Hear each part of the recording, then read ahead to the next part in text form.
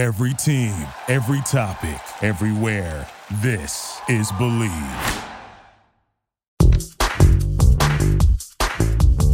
Welcome to episode 21 of This Is Our Effing Podcast, a Red Sox show, with your co-hosts Sean McAdam and Steve Lyons. Welcome. Thanks for joining us. And it is officially down the stretch they come, Steve, with less than 2 weeks to go in the regular season. The Red Sox sitting in a good, if not commanding, lead in terms of the wild card race, with less than a dozen games left in the schedule and the season, closing out their last homestand of the year and getting ready to go on the road and finish up in Baltimore and Washington. And we'll get to that in a minute. But as they head into the final two series at Fenway this season, the Red Sox have their longest winning streak since the end of June and July, when I think they won 7 or 8 in a row. They currently have 5 straight wins. And it seems like, given the calendar, given how tight the wild card race is, the Red Sox may well be peaking at just about the perfect time right now. Yeah, and it's going to be interesting to see. Obviously, the schedule favors the Red Sox. I mean, they just finished up with an abysmal Baltimore team, and they beat them up like they should. And they get the Mets, they get Baltimore again, and then they have to finish up with the Nats. All bad teams. But the race is still pretty close when you look at, New York just 2 games behind, Toronto a game and a half. Anything can happen in those last 12 days, but I think you're right. I mean, if this hasn't been one of the streakiest teams we've seen in the longest time, I don't know what is. You look at them, you start to think that they might be fading a little bit. Their pitching doesn't look that great. Their bullpen didn't look that great. And then you turn around and 2 weeks later, you look up and their pitching starters ERA is tremendous. Their bullpen has been ridiculously good. They're swinging the bats. And of course, as you said, they've got the best record as far as the wild card teams. Oakland and Seattle, they're fading away. It's a 3-team race here between Boston, Toronto, and New York. Yeah, it would seem so. I think it, although mathematically, as you noted, both the Mariners and A's are still in this, but they're currently playing one another, which means one of those teams has to lose every night. That's going to hurt one of them and likely push one of those 2 teams out of the race for good by the time that series is over midweek.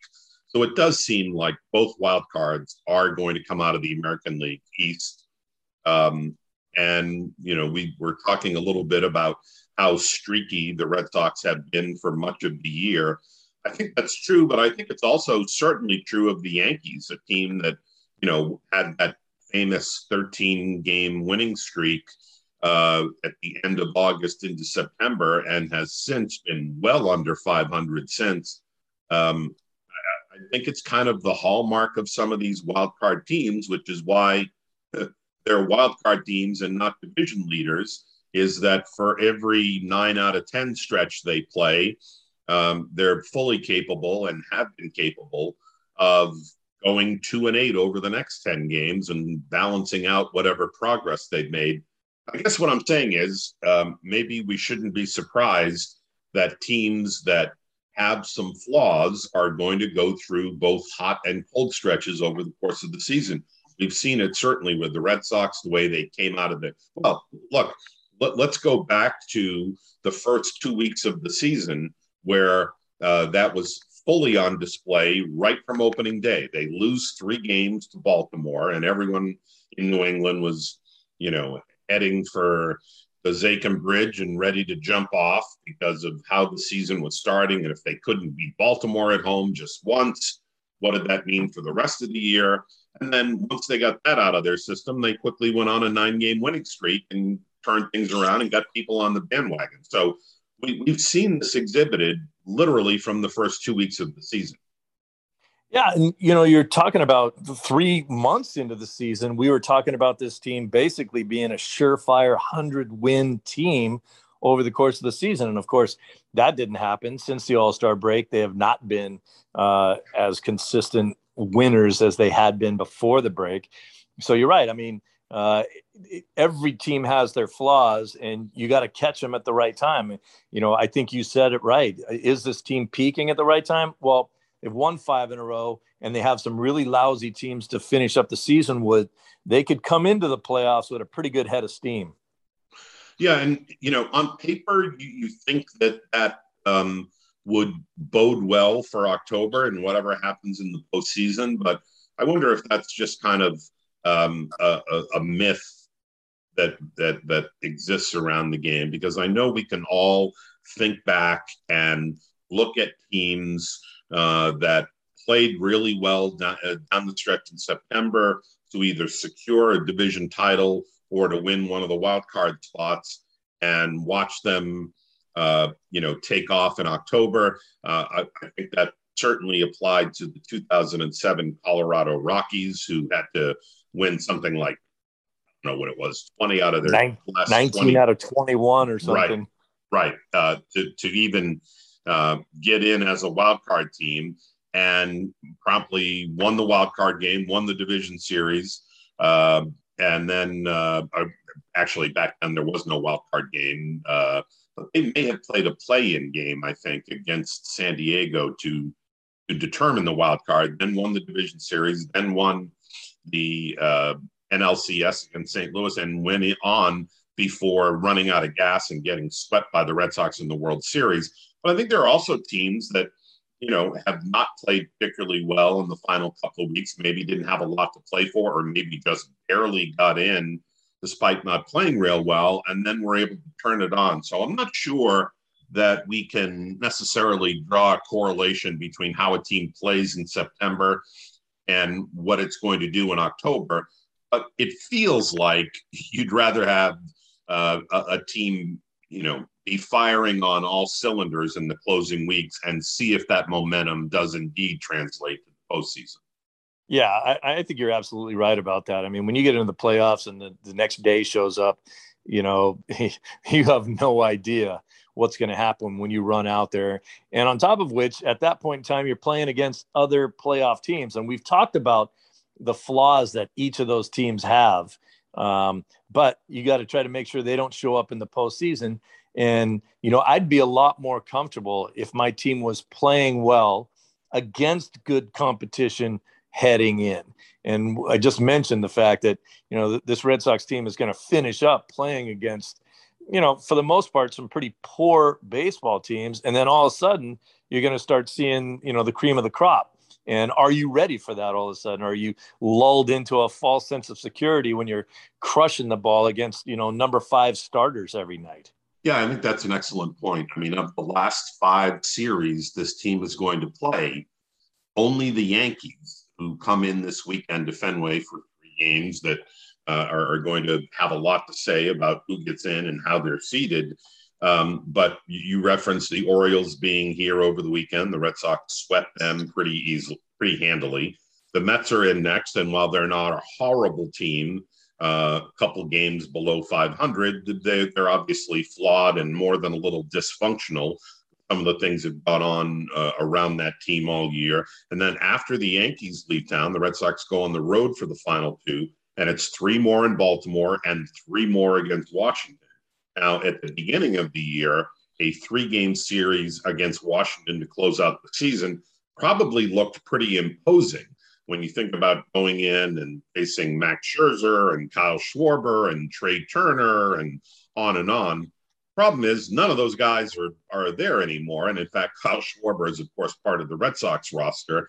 The Nationals had a complete teardown at the deadline, and in no way resembled the team that we saw back at the beginning of the year. They're playing out the string. They've got nothing to play for. So that's not a very good team either. That benefits the Red Sox down the stretch to fatten up against some teams that are pretty much done and have been mailing it in for a while. I think another thing that helps the Red Sox is the number of off days in the schedule. They had, I think, 4 in the span of 9 or 10 days pretty recently. Coming home from the West Coast, they had one. Well, let's put it this way. They had a day off to reset after 3 straight series. And that gives you a lot of, flexibility in terms of your pitching. And I think Alex Cora and Dave Bush have taken full advantage of that and moved a couple of starters into the bullpen because there are so many off days down the stretch that the Red Sox really don't need a 5-man rotation. They can maximize the number of starts they get out of their 2 best starters in Chris Sale and Nathan Eovaldi, and move some back-end guys into the bullpen to provide some bulk innings. And that's worked out pretty well, even though we don't know right now the status of Garrett Whitlock, who had a pectoral strain over the weekend and had to leave the mound Sunday against Baltimore. You still have guys like Pivetta and Tanner Houck, who instead of starting, thanks to the schedule, can help you in relief and give you additional depth behind your stars. Yeah, and I love the guys they're doing it with too. I mean, you can see the fact that Pavetta's thrown more innings, this year than probably ever in his career. Certainly, he's been hurt off and on over the last few seasons, and it looked like it was starting to wear on him a little bit. So give him a blow, get him out into the bullpen, and with a guy like Houck, who really his biggest problems are not being able to get deeper into ball games because he throws too many pitches. So you can, reset his own mindset coming out of the bullpen, knowing that he can just come in and tune it up for 2 or 3 innings max and go right at hitters, attack the strike zone, throw strikes, and go after guys, knowing that you're not looking to get 5 out of them. And I think that'll be a good change for both of those guys. Yeah, it does a couple of things. It as I said earlier, it provides some quality innings from, say, the 5th through the 7th or 8th. If your starter's only going 5, maybe you have Sale or Eovaldi on the mound, you have a pretty healthy lead. You want to make sure those guys are preserved for the postseason. So no sense running them out there in the 6th inning when they can have a light night and 75 or 80 pitches. You can turn to, Pivetta or Houck to give you 2 1/3 innings to get you to the back end guys. It keeps them sharp. And this is, of course, a strategy that Alex Cora used really masterfully in the 2018 postseason, where he had anybody and everybody basically available on most nights. If you were a starter, you weren't throwing a bullpen in between. You were putting your cleats on and going out and being available for 2 or 3 outs in the 8th inning to give additional bullpen depth. And it looks like he's using some of that. I mean, this is a little different because you're not having guys bounce back and forth between the rotation and bullpen. You're pretty much consigning them to a relief role because the off days allow that. But, the more the merrier out there in terms of dependable arms. And there's no question that he will employ that same strategy again this postseason. I mean, it worked well. You see almost every manager doing things like that now. I mean, obviously, the games are so much more important. You can't afford to let one get away. You can't afford to be frivolous thinking, oh, we got this one in the bag, so, hey, we'll sit my guy down. No, you need to, put the pedal to the metal for the entire 9 innings in those situations. And so you have to have all hands on deck. And it makes sense, especially because you don't generally need 4 or 5 starters when the playoff rolls around because of the off days, even in the playoffs. So, you run your big guns out there and then everyone else is in the pen and ready to go. Less certain and less clear at this point of the year, 150 plus games in, while it's nice to have available multi-inning relievers and plenty of guys to turn to take care of the 6th, 7th, and 8th inning, we come to the 9th inning where there is far less certainty as it pertains to the Red Sox. Matt Barnes, as we know, forfeited his closer's job back in August when he was not performing well, and then complicating things was a stint on the COVID IL list. He's now returning and has made a couple of appearances, but on a daily basis, it's still kind of uncertain who's going to get the final 3 outs. And I wonder, maybe you get through that against the likes of the Mets and the Nationals and the Orioles over the next 10 days, and even the Yankees. But can you go into the postseason without a real structured bullpen and a guy that okay, 4-2, 3 outs to go, we're turning to fill in the blank. That's the guy we want. It seems right now the Red Sox are not positioned to answer that question. Is that an issue? It is an issue, but I think it will be resolved, in these next, 10, 12 games. And I think it's going to be Barnes. I think they're going to put him in the position to, build up again. And, he's the guy that you had been counting on. And I think that, if I'm Matt Barnes, I walk into the office and I say, I'm your guy. Make sure that I'm in position to be ready to go when the playoffs start, and give me the ball in the ninth inning. And, he's the guy that was supposed to do the job. He faltered there a little bit. And, every pitcher can go through a time like that, but it's stuff wise. And, as far as his ability to, I think he really did a lot better job over the last season and a half of commanding his pitches better, adding a pitch to his repertoire. This is a guy who, to me, is the most devastating arm you have coming out of the pen. And for my money, he's the guy that you run out there. Yeah, look, there's no question that he has the stuff to be able to do the job. We saw that for a long stretch in the first half. He had a good enough first half season to be selected to the American League All-Star game and team. But do you wonder that if there's enough time here to get him right over the last week and a half? It's one thing to close out the Orioles, and that's the Nationals. And it's another thing to close out the Rays in a one-run game if the Red Sox advance to the division series. I think you're absolutely correct that his stuff is better than any other option they have out there, but it's not always about stuff. It's about results. And, certainly you'd like to see Barnes earn that job back here in the final week and a half and not have it be given to him just based on reputation or how well he pitched up through the end of June. Yeah, I think they have to put him in position to make that determination. So you have to put him in that role and give him the ball when they have a lead late in ball games here down the stretch and see how it works out. And, if he spits the bit, then you go somewhere else. But I think what you should do is, hand him the ball and make sure that he thinks he's the closer at this point moving forward. And then if he can't handle it, then you go in a different direction. But you have to point towards someone and at least make that opportunity available to him. Yeah, I mean, over the last maybe 10 or 12 years, it's amazing the number of teams that have won World Series with a closer in the postseason who did not begin the year in that role. And, the first one that springs to mind locally, going back to 2013, is Koji Uehara, who, was kind of a middle reliever afterthought when 2013 started. A number of other guys faltered in that role. They had, all kinds of guys they were trying to run out there.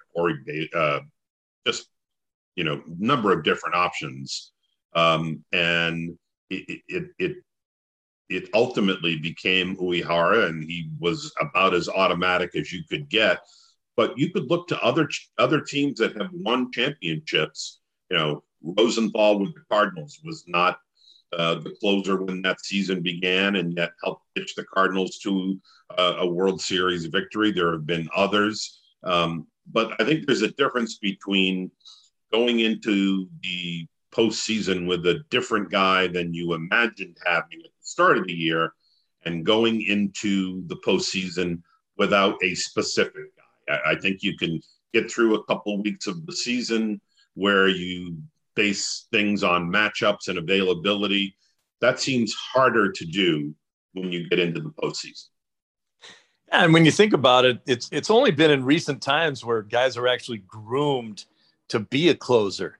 I mean, it wasn't that long ago, really, when Tony La Russa kind of changed the way it was, the way the closer's role was being handled when he put Eckersley out there and basically gave him the ball in the ninth inning, and that was it. And even then, Eckersley at that point was a failed starter and was, towards the, reinvigorated his career coming out of the pen. Plenty of guys were, used to be starters, didn't get the job done, didn't know where to put them in the bullpen, weren't that successful, finally handed them the ball at the end of the game, and they became excellent closers. And, one of the things that you have to think about, too, is that, there are some other options there, and that includes Adam Ottavino, a guy who has a decent number of saves for the Red Sox this year and has occasionally stepped in when Barnes was unavailable, or another option. He's somebody that could be a potential weapon, or beyond that, other than maybe trying someone like Richards, who has some bullpen experience but not closer experience. It does seem that Barnes is the guy to turn to here, not only in the final weeks, but once they get back into, or should they get into October and move beyond the wild card game. A reminder that we're back and better than ever. All eyes are on the gridiron as teams are back on to start another football season. As always, BetOnline is your number one spot for all pro and college football action this season. With a new updated site and interface, even more odds, props, and contests, BetOnline continues to be the number one source for everything football. Head to the website or use your mobile device to sign up today to receive your 100% welcome bonus. That's double your initial deposit just for signing up. Don't forget to use promo code NFL100. BetOnline, the fastest and easiest way to bet all your favorite sports. BetOnline, your online sports experts. Finally, Steve, let's remember also that we don't yet know if the Red Sox make the postseason, who the wild card opponent is going to be. It would seem, as we've talked about and looked at the numbers here with a week and a half to go, that it would probably be Toronto or the Yankees.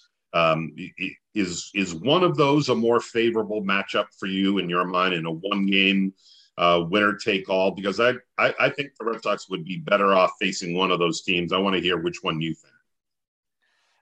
It's a great question. And I guess I would say that I'd like to see the Yankees because a Yankee Red Sox matchup is always the best baseball you're going to find. It's the most intense baseball you're going to find. I know the rivalry isn't what it used to be, but it's still Yankees Red Sox. And to me, we talked about them a lot. To me, they're the most flawed team out there. I mean, this is a team that can club you to death. There's no question about that. You can run into them if they're swinging the bats and they're hot. They could be a very dangerous team. But to me, the Toronto Blue Jays are a much more dangerous team to have to worry about. So I would rather see the Yankees. Yeah, I agree with you. I think that and what scares me most from a Toronto standpoint, if you're the Red Sox, would be having to face Robbie Ray in a winner-take-all game. Now, I know that the Yankees can throw Garrett Cole out there depending on how they finish up and whether they have to use Cole in one of the final couple of games just to get a wild card spot. But assuming whoever is going to be the opponent can get their pitching in order, I'd much rather face Cole than Ray in a one-game playoff. And even though there's a lot of right-handed power, and we're assuming at this point that game would be played at Fenway, and you worry about Judge and Stanton and left field, to me, Toronto is a more dangerous team offensively with Guerrero and so much power up and down that lineup. I think there are guys in the Yankee lineup you can pitch to, whether it be Torres or Sanchez or guys that run hot and cold, including someone like Stanton. Toronto is a deeper team and a deeper lineup, and they would concern me more at this point were I the Red Sox. Yeah, I think absolutely. I mean, the Yankees have, they've gotten better this season at not being necessarily a one-dimensional ball club, but that's still who they've always been. They're looking to hit the ball out of the yard. They're looking for 3-run homers, and that's how they're going to club you to death in a game. Whereas, Toronto can do that as well, but they also have decent team speed. They can run on you. They can, they'll take a base hit. It's a lot deeper lineup in Toronto than the Yankees have right now. So I don't know if you've heard, Steve, but apparently former NBA player Lamar Odom may be returning to professional basketball in Spain soon. Apparently he's going to play for Pau Gasol's team. He's been taking a new product that he owes the credit to, and that's Balance 7. Balance 7 is a pH balancing alkaline supplement drink. It's like vitamins or supplements in liquid form. Just 1 ounce a day, 3 times a day. In a week, you'll see the effects. And Steve, we're talking about Lamar Odom trying to get back into a competitive situation. You get into your mid-30s, your late 30s. Sometimes it helps to get a little help to be able to recover from workouts, take care of wear and tear, and get ready to play that next day. You know about that. Yeah, I mean, every athlete, even if you're not at the professional level anymore, or even if you never were, you're looking for an edge, and you get older, you're looking for a way to rebound a little bit better. And of course, everyone's looking for a legal way to do it. So, any help you can get to get you out of bed the next day is going to help you out. You can see how Balance 7 has helped Lamar Odom. And right now, if you go to balance7.com and use the promo code BLEAV, that's BLEAV, you'll get $10 off their 32-ounce bottle. Now, that bottle is good for about 11 days, which is the perfect amount of time to feel the pH balancing drink go to work. Again, that's balance7.com and use the code BLEAV, BLEAV, at checkout. Lamar Odom did. It worked for him, and it can work for you too. One last topic to hit on here, Steve. We've talked about the preferred opponent maybe in the wild card round for the Red Sox, if indeed they get there. And you and I both agree that for a number of reasons, the Red Sox would be better off with a one and done with the Yankees rather than the Blue Jays. If I ask you about preferred venue for that game, I think that one is even more clear-cut. It would be imperative for the Red Sox to play that game at home, where they are playing about 670 ball since Memorial Day weekend and are a much, much better offensive team at home than they are on the road. And it's about time, isn't it? I mean, we've gone through a number of seasons here lately where they hadn't really played all that well at home. And, it used to be where you come into Fenway Park, you were looking at a tough time, whether it was because they knew that park way better than you did as a visiting player, or they just played better there, or they took advantage of the left field wall, whatever it was. They dominated at home, and I'm happy to see that they're doing that again. Yeah, they're a far better offensive team. In fact, the difference in games played at home and games played on the road is 1. They've played exactly one more game on the road than they have.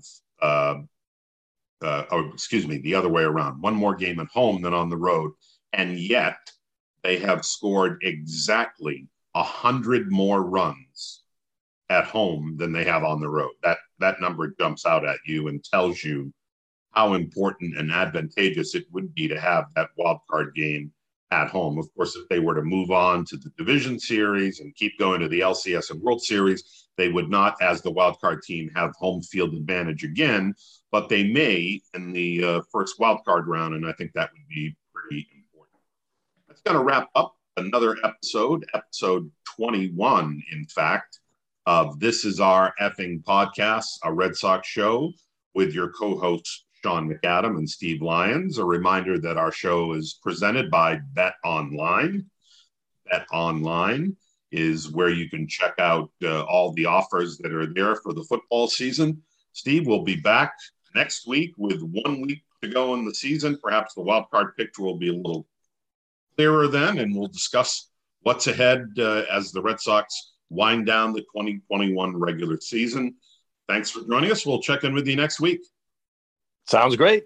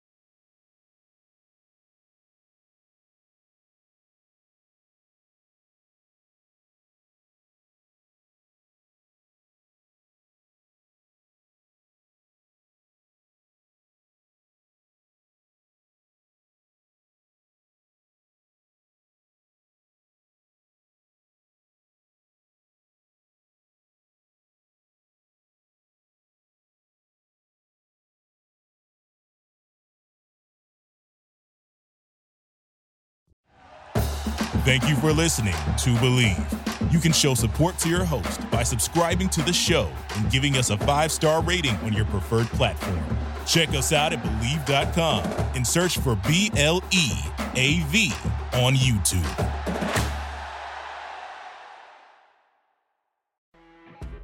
You know when you're listening to a true crime story that has an unbelievable plot twist that makes you stop in your tracks? That's what our podcast, People Are the Worst, brings you with each episode. I'm Rachel. And I'm Rebecca. We're identical twins who love true crime cases that make you say, didn't see that coming, and we hate the people responsible for them. Listen to People Are the Worst now on Apple, Spotify, or wherever you get your podcasts.